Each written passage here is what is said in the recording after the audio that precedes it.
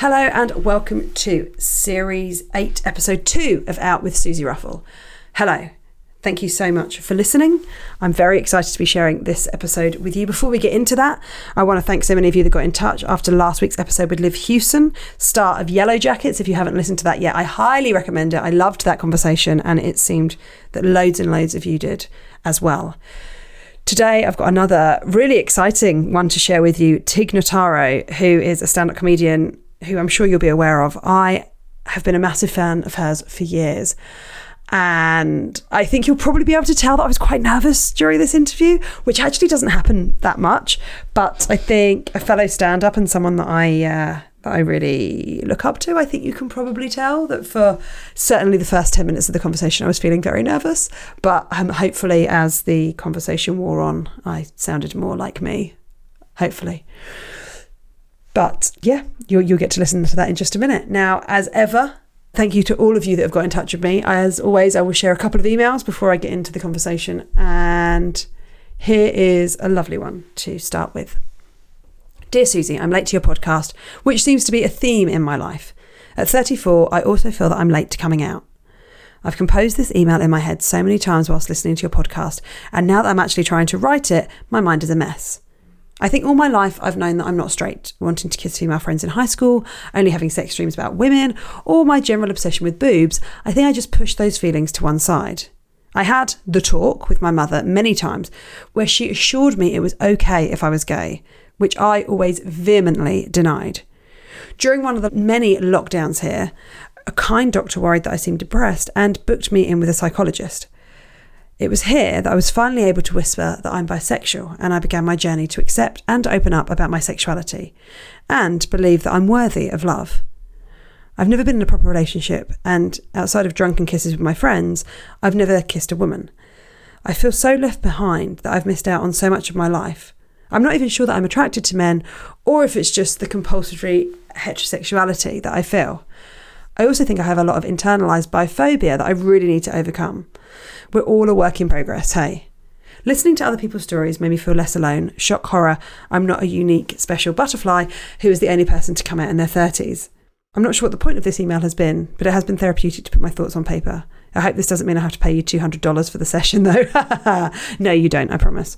Thank you for sharing yours and your guest story. I think this podcast is so important. And that is from Olivia, who has told me it is okay to use her name. You can't get to the party too late. The party's always happening. It doesn't matter. I think that the moment of realisation or even acceptance can be different for everyone. And I think, if you've listened to this podcast for a while, you'll know, I think we've mentioned it before, but Jess Foster-Q's episode, my dear friend Jess, is a great example of working out things about yourself later in life or changing how you feel about things. And I'm really pleased that this podcast has been therapeutic for you and has been helpful to you. That really means a lot to me. Okay, let's have another one. Dear Susie, I'm extremely late to the party. Another person late to the party.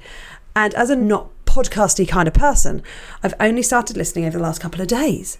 I absolutely adore you as a host. Every episode I've listened to has felt so genuine and warm, and I can only imagine how it must feel for your guests to be able to be so relaxed and so open and have a wonderful safe space to share their stories.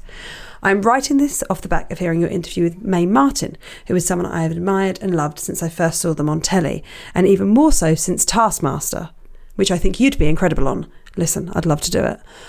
And I'm finding it difficult to keep the tears in. Hearing stories of someone who's battled with gender identity, and now I'm finding it difficult to keep the tears in. Hearing stories from someone who's battled with gender identity and how one goes about addressing that feels so close to home for me. I'm non-binary, or at least I think I am. I've not exactly hit the clarity stage yet, and I find it difficult not being androgynous. So never having that question over what gender I was assigned at birth. I'm only out to a handful of people I know in real life and to one relative. I'm still comfortable enough being seen as and referred to as male. And I don't know, I wish it was different. I spent a day in the Edinburgh Fringe this year and wore my progress flag and my pride flag pins for the first time. And while I know they were noticed, I never felt out of place. It was truly one of the best days of my life. Something Mae said in their interview about parental acceptance really struck a chord with me as well. Whenever my dad was asked if I had a girlfriend, the answer was always, I don't know if he has a girlfriend, a boyfriend or a pet goat, but when he brings them round, I'll make him a cup of tea, which was so big for me growing up. I was advertently and not maliciously outed by an LGBTQIA plus cousin.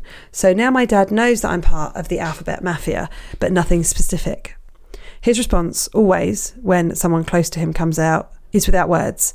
He just buys them a pair of rainbow laces and wears his own with pride too. I feel like I'm rambling on for far too long, but as I say, you create such a presence of warmth and a welcoming safe place and acceptance, and have whenever I've seen you on TV. So again, thank you. Lots of queer love. Now, I'm not going to share your name because you said you went out to everyone and maybe you don't want me to do that. So I'm going to decide not to do that. But thank you so much for the kind things that you said about the podcast. May's episode is brilliant. And I highly recommend you listen to it if you haven't yet. And your dad sounds amazing. Can I just say, your dad sounds awesome. What a great guy. But I'm so pleased that the podcast has felt that to you. And that's exactly what I hoped to do with this podcast. So that really means a lot to me. Okay, let's get on with today's conversation with the brilliant Tig Notaro. Enjoy my slightly nervous energy for the first 10 minutes. I feel slightly embarrassed about it now, but hey ho, what can you do? Here it is, my chat with Tig Notaro.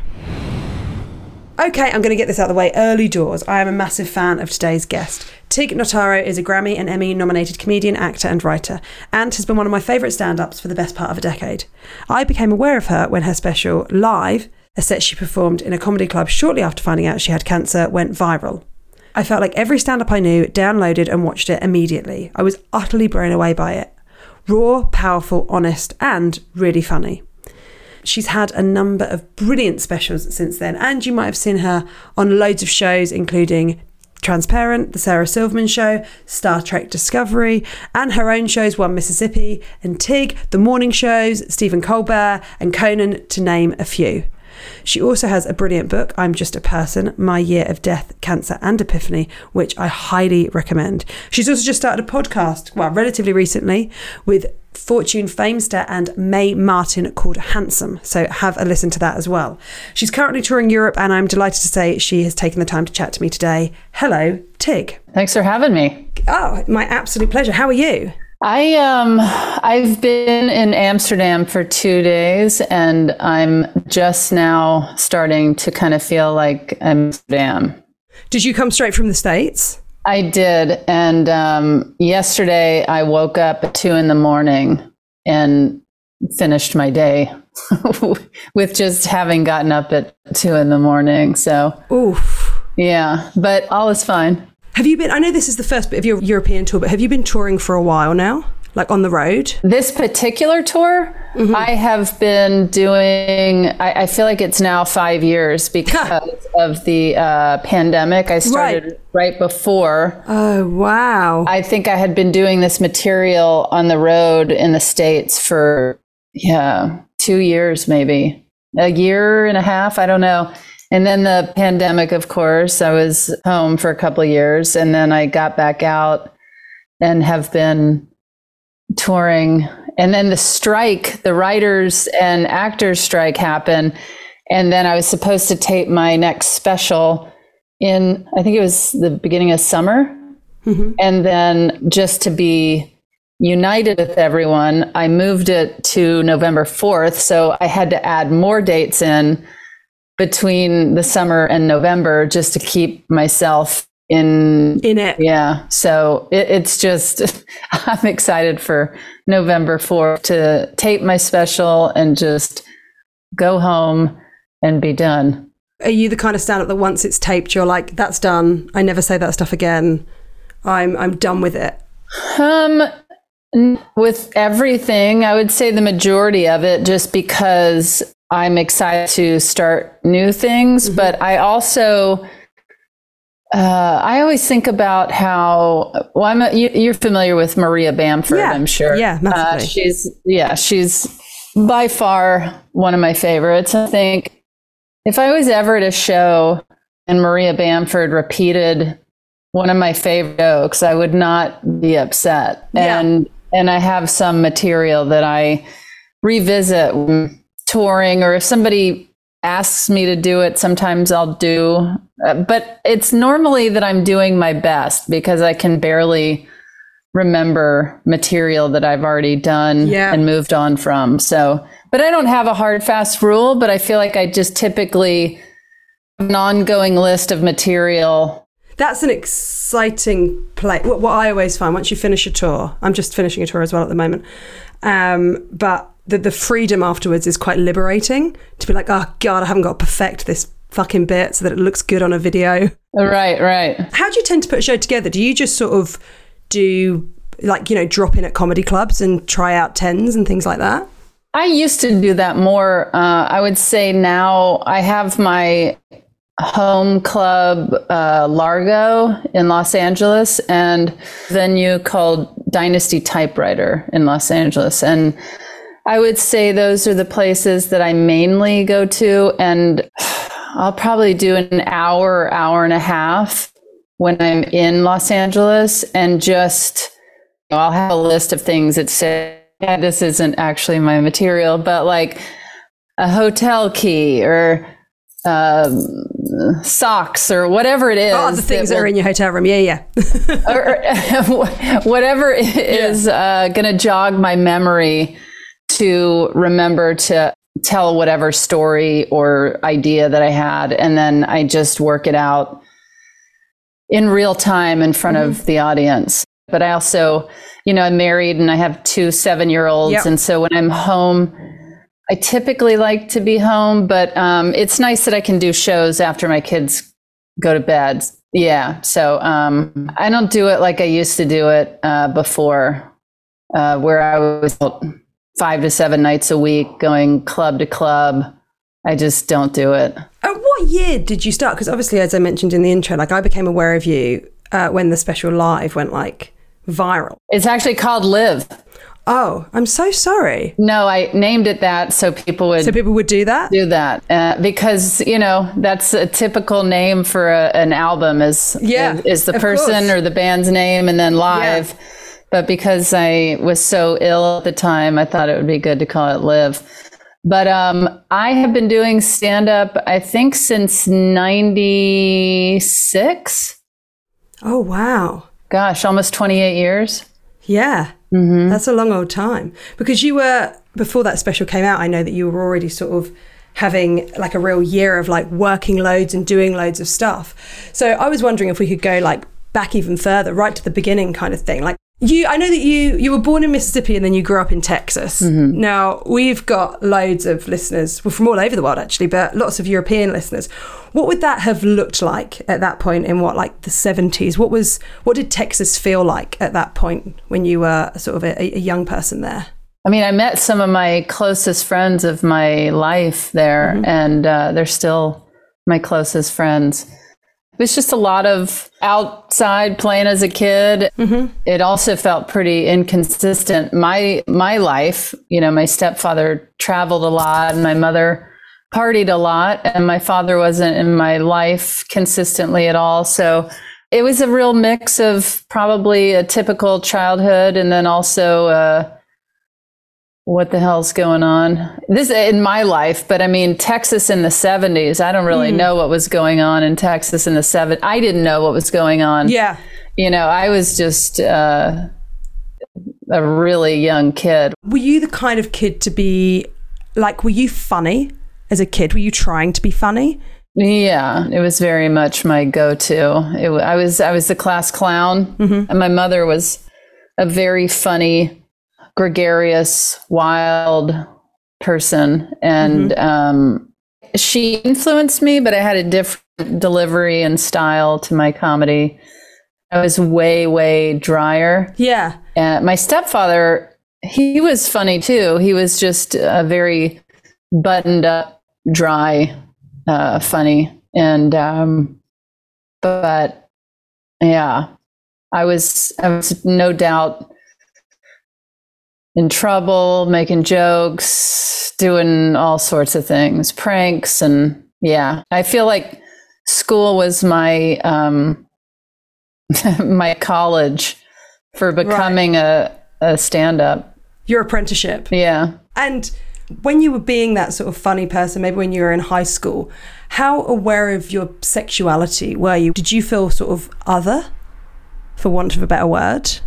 Yeah, I guess I felt different than a lot of my friends, but then some of those friends actually ended up dating women. But I felt like I was definitely different than the majority of people in my school, and I didn't know what it was. I wasn't aware of my sexuality at all, probably until I was 19. So would it have just been like I guess I'm just a bit different to other people? Yeah, but also to myself. Right. I guess because I couldn't figure out why I was different to other people, so I just felt just different in general. And then I thought, well, I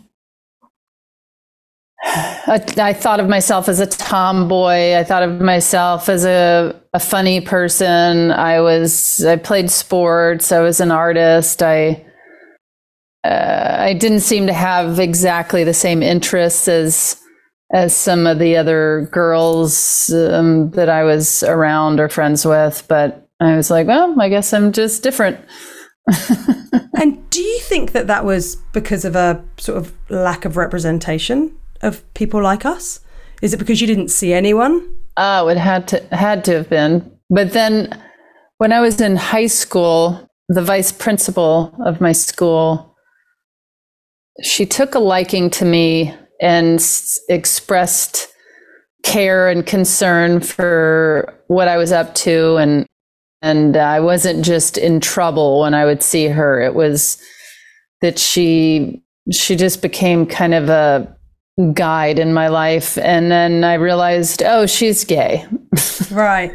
My mother said it to me. My mother said, do you think she's gay? And I said, I don't know. I don't think so. Like it never had crossed my mind. Right. And my mother said, I think she is. And I thought, wow, that's interesting. And now I know she is, and I'm still in touch with her. Oh, that's nice. Yeah, yeah. When I came out to her, and then she came out to me. I let her know. That's nice. I had a teacher like that. I've never found out, but I'm pretty sure one of my science teachers was gay. That, or she was just a straight woman that loved trousers with lots of pockets. Smart woman. Listen, who doesn't need a pocket, right? But I used to follow her around, and I think she knew. Yeah. We would chat, and she would be like, okay, goodbye, Susie. And I'd be like, okay, bye. Yeah. I just liked being sort of somewhere, even though I didn't really have the vocabulary. Yeah, I didn't really know the thing. Yeah. I was like, I want to stand near you. Yes. I know that you worked in the music industry for a while. Yeah. And then at what point were you like, I'm going to take this to comedy? Well, I was living in Denver with the childhood friend. I had a couple of childhood friends that I was very close to that I had talked about earlier. And they were moving to Los Angeles to work in TV and film. And I had gone through a breakup in Denver. And I thought, well, since that's over, maybe I'll just come with you. And so I packed up my things and threw them in the truck and went to Los Angeles with them with the intention of returning to Colorado in like 6 months after the smoke cleared. And but once I got to LA, I saw all of the opportunity to do stand-up at clubs and bars and coffee shops and everywhere. I just started trying stand-up because it had always been the thing that I dreamed of doing, but I never imagined I would actually try. Who were the stand-ups that you were watching when you were growing up to be sort of inspired by? I loved Stephen Wright and Steve Martin and Ellen and Rosie O'Donnell, Joan Rivers, Richard Pryor. Those were the main ones, but I watched everything I could get my hands on. And what was it like? Well, two questions really. What was it like as a woman in that point in the 90s in LA doing stand-up? But what was it like as a gay woman? Well, the first time I did stand up was at a gay coffee shop. And so it was very inclusive. And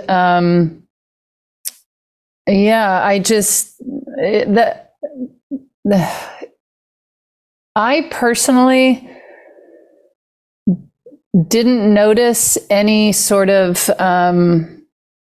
issues or trouble with getting on stage anywhere, but it might have just been that because it's very weird to say that being gay, I know some people felt like being gay held them back, whereas I felt like being gay helped me. I felt, because when I would hear from straight women that they felt like they couldn't get stage time, I wasn't really experiencing that. And if I was experiencing it, I didn't really know I was experiencing it. I just didn't even think about it. I just thought, oh, they don't want me on this show, and then I'll move on to the next one, and then I get on the next show, or I don't fit in this lineup, or I don't know. I really didn't think about it.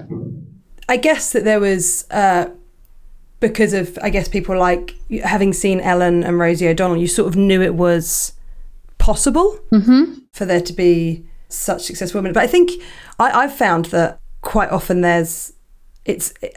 people would like to have someone different on the bill to just be like, oh, there's another option. I guess that's, I've found that as well. And so there was obviously, way more than a decade of you sort of gigging around, sort of finding your voice. Was that something that came to you quite naturally? The sort of your style, but for listeners, you're quite slow, you're quite measured, you're very, I don't know how much you like the word deadpan. I know some people don't like it, but there's a measuredness to you on stage. Was that something that took a while to find, or were you naturally that person?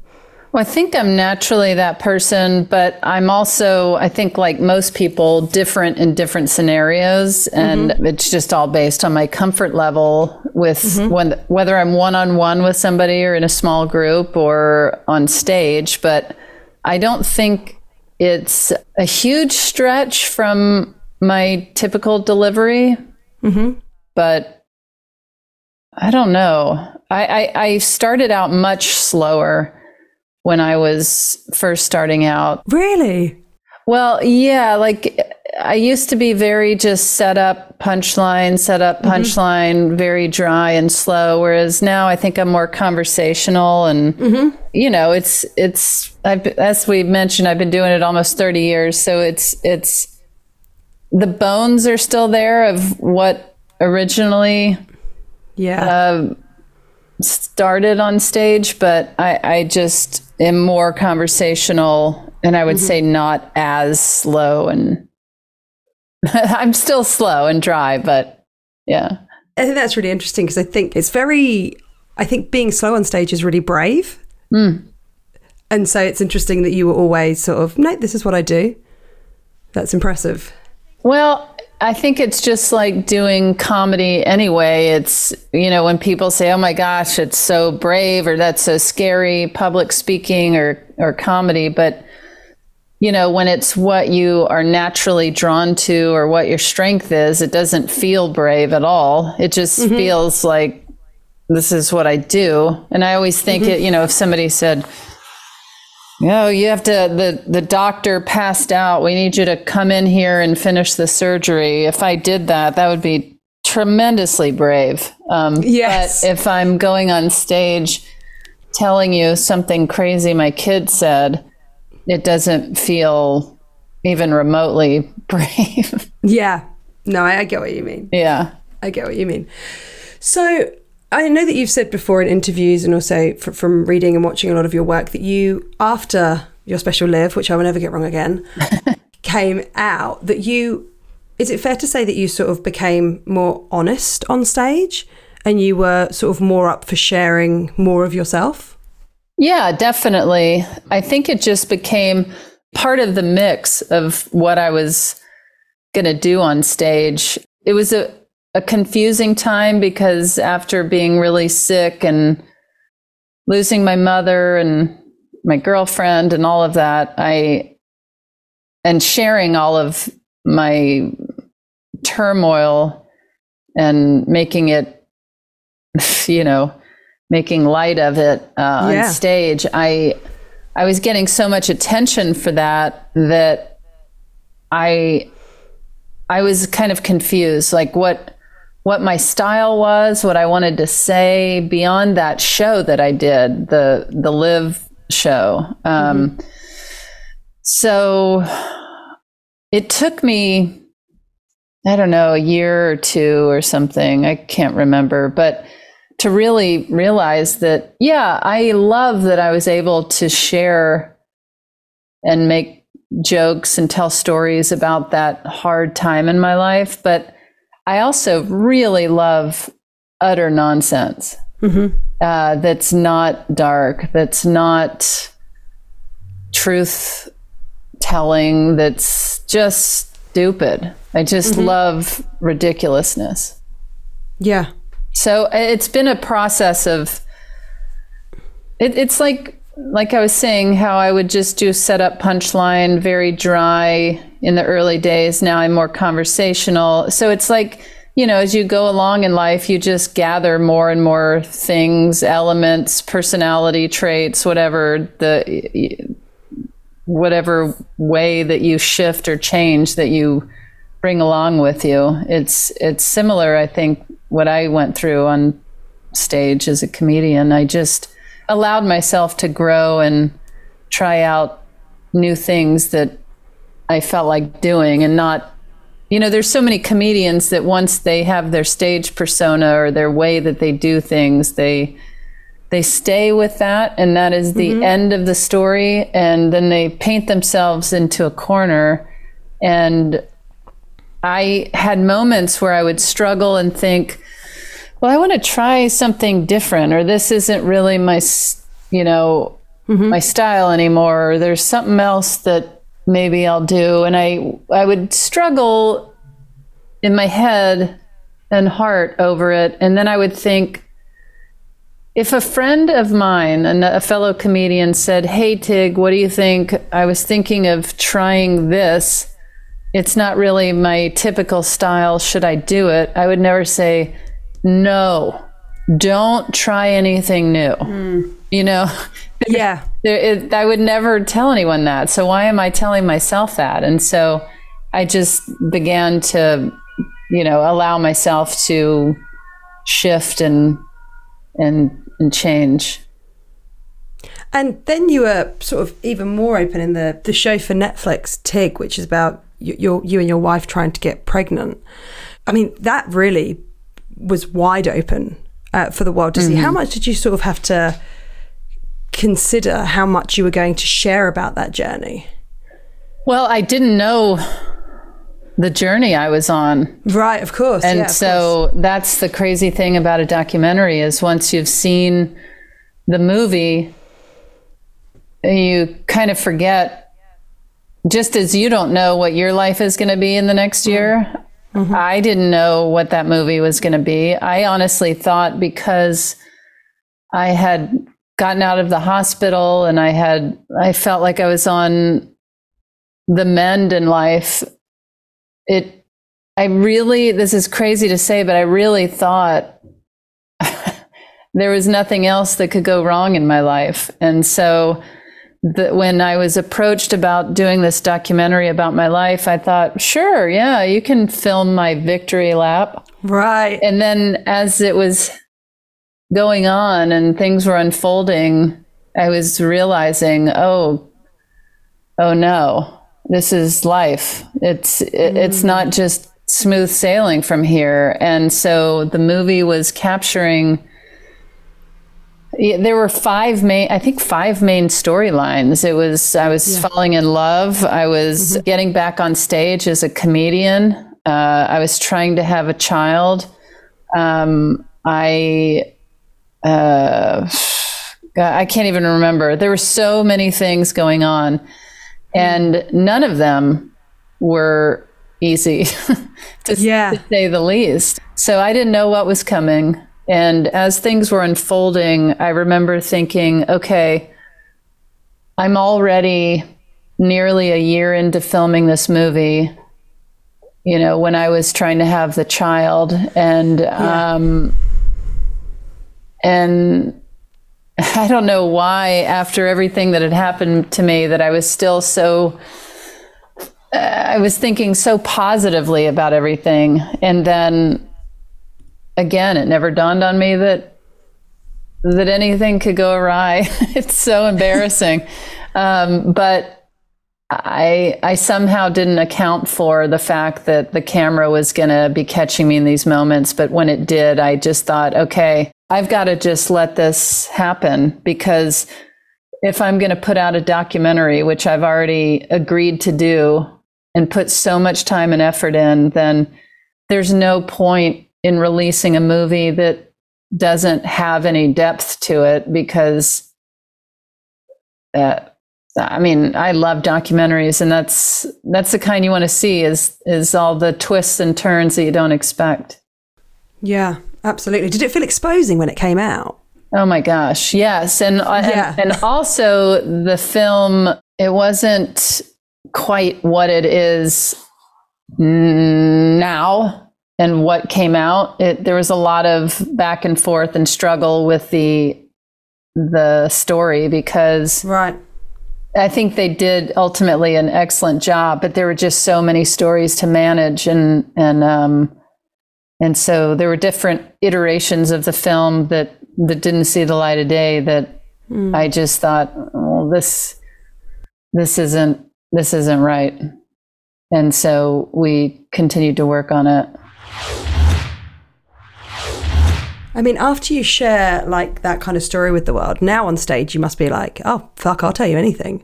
It must feel, I don't know, quite liberating. Is that?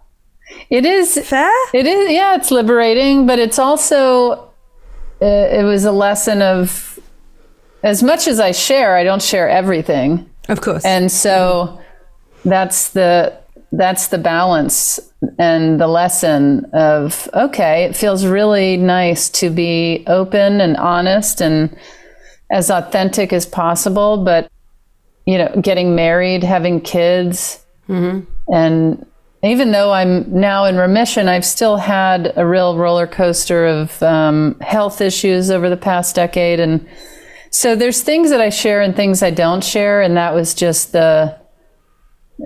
it was a good lesson to learn, because, people being as honest and open as I have been on stage, people assume they're getting all of the information and all of the story of my life, but you're not. You got to save some. I do.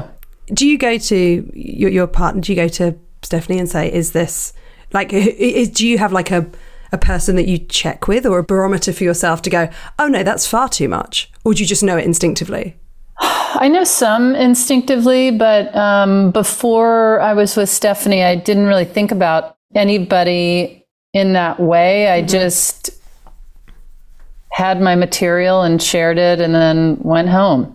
I mean, I had girlfriends, of course, but I just, I don't know. I just wasn't as committed to the relationship. And I think after being with Stephanie, she started to say things like, which I appreciate now. And at the time I was like, wait, what? Because she would say, oh, I don't know if you should talk about that. Or, oh, that's my thing. Or I don't think our kids, that they're not old enough to agree to that. Or, and I was like, oh, right. She's right. And I know a lot of people will say, this is my better half, or my spouse is smarter than me. But oh my God, is Stephanie smarter than me? It is alarming. And I never get over it, ever. That's nice. Yeah, it's true. It's really nice. It's really true. Yeah, but it's lovely. My wife and I have a child as well. And Alice often says to me, she's like, I don't know if she'll thank you for that in years to come. And I'm like, okay, I won't do that bit. Okay, I think it's fun. She's like, I think that's more sort of funny for our friends. Yeah. I'm like, okay, and it's good to have a person that's that cares in a different way. How old is your child? She is 3. Oh, nice. She's 3, so we're in the midst of, a lot of feelings. I wanted a feminist, but not this quick. Yeah. She's big emotions. That's great. But I mean, the greatest thing that's ever happened to me. That's amazing. But it's a juggle, isn't it? Being a parent that's touring. Yes, it really is. And then also, on this tour, I've probably done over 100 shows. It'll be way more than that after I finish in November, but I'm home the rest of the time.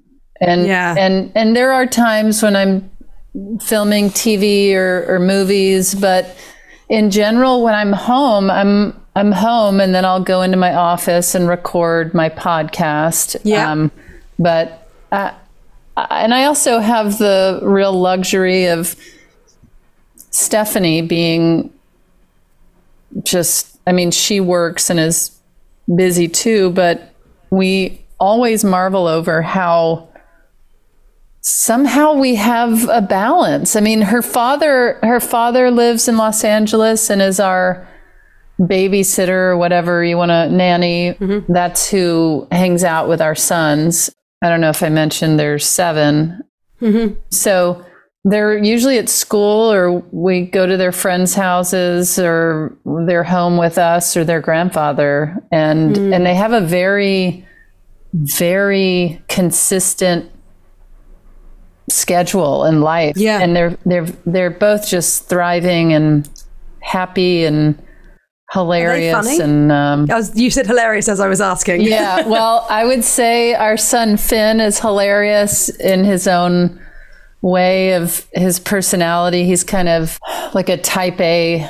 He's his whole life he's been he likes to check sports stats. He lives by the clock, and he tells his brother, it's time, we need to go up, it's time for bed, or he's or like, Max, hurry, we're late for school, we gotta get going. And so he's just so funny in that way, where we cannot believe what a little man he is. Yeah. And then our son Max, I always say he was born 60 years old. If you think I'm dry, he is.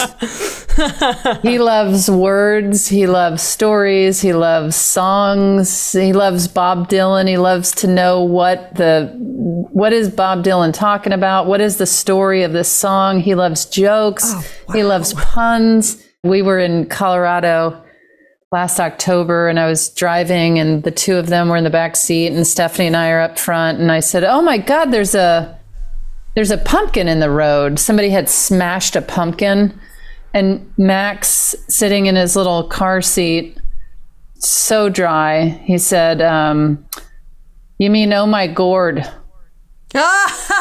He said, "That's good." I know. He said, "Pumpkins are gourds." Stephanie and I looked at each other, and then I looked back at him and I said, "What did you just say?" And he said, "You mean, oh my gourd, pumpkins are gourds." And I was like, this is hilarious. And That's then really funny. This is the last thing I'll say about if they're funny, but we have 3 cats, and it was me, Stephanie, Max, Finn, their grandfather, and our 3 cats sitting on the couch watching a movie. And when Max was 4, he got up and just said, "All right, I'm gonna get the hell out of here. All these damn cats."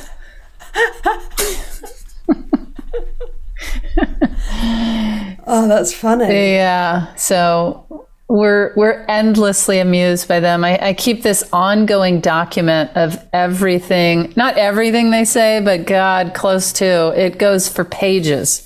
Yeah. The other day I was walking her home from nursery. She was in her little stroller and I accidentally clipped the curb. And she had spent the week before with my mum, who sort of speaks in a very sort of British working class way. And I clipped the road and my daughter turned around to me and went, "All right, love, easy." And I just said, "Oh, you've been with Nanny. You've spent so much time with Nanny. Easy." Just hilarious. That's so fun. It's great, isn't it? Endlessly entertaining. Now, I'm well aware that you need to check out of a hotel room, so I'm going to ask you one more question very quickly, and then we're done.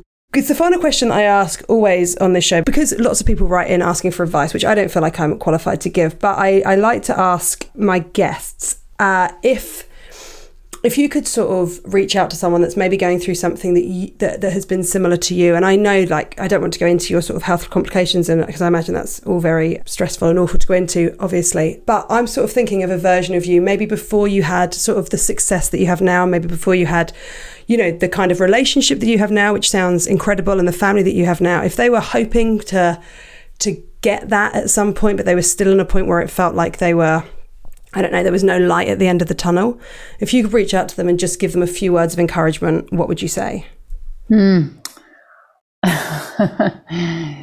Well, I think that I always marvel when I'll be in conversation with Stephanie or anybody really and talking about hard times or what seems like wrong turns in life.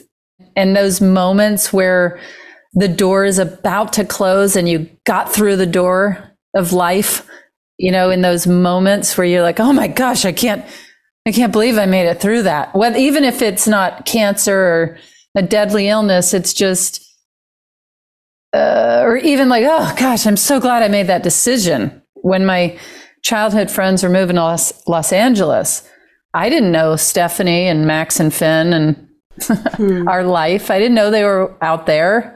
But I'm always like, "Oh gosh, I can't believe I made it through. I can't believe I got through that door before it shut."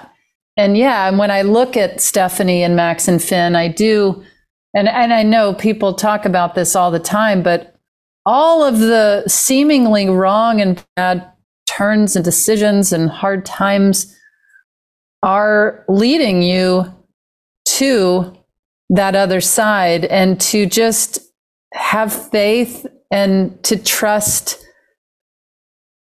life. And that even means all of the good and all of the bad. You just have to trust life. But I think it also has to be very driven by earnest, authentic, connected decisions of your own. And that's all you can do.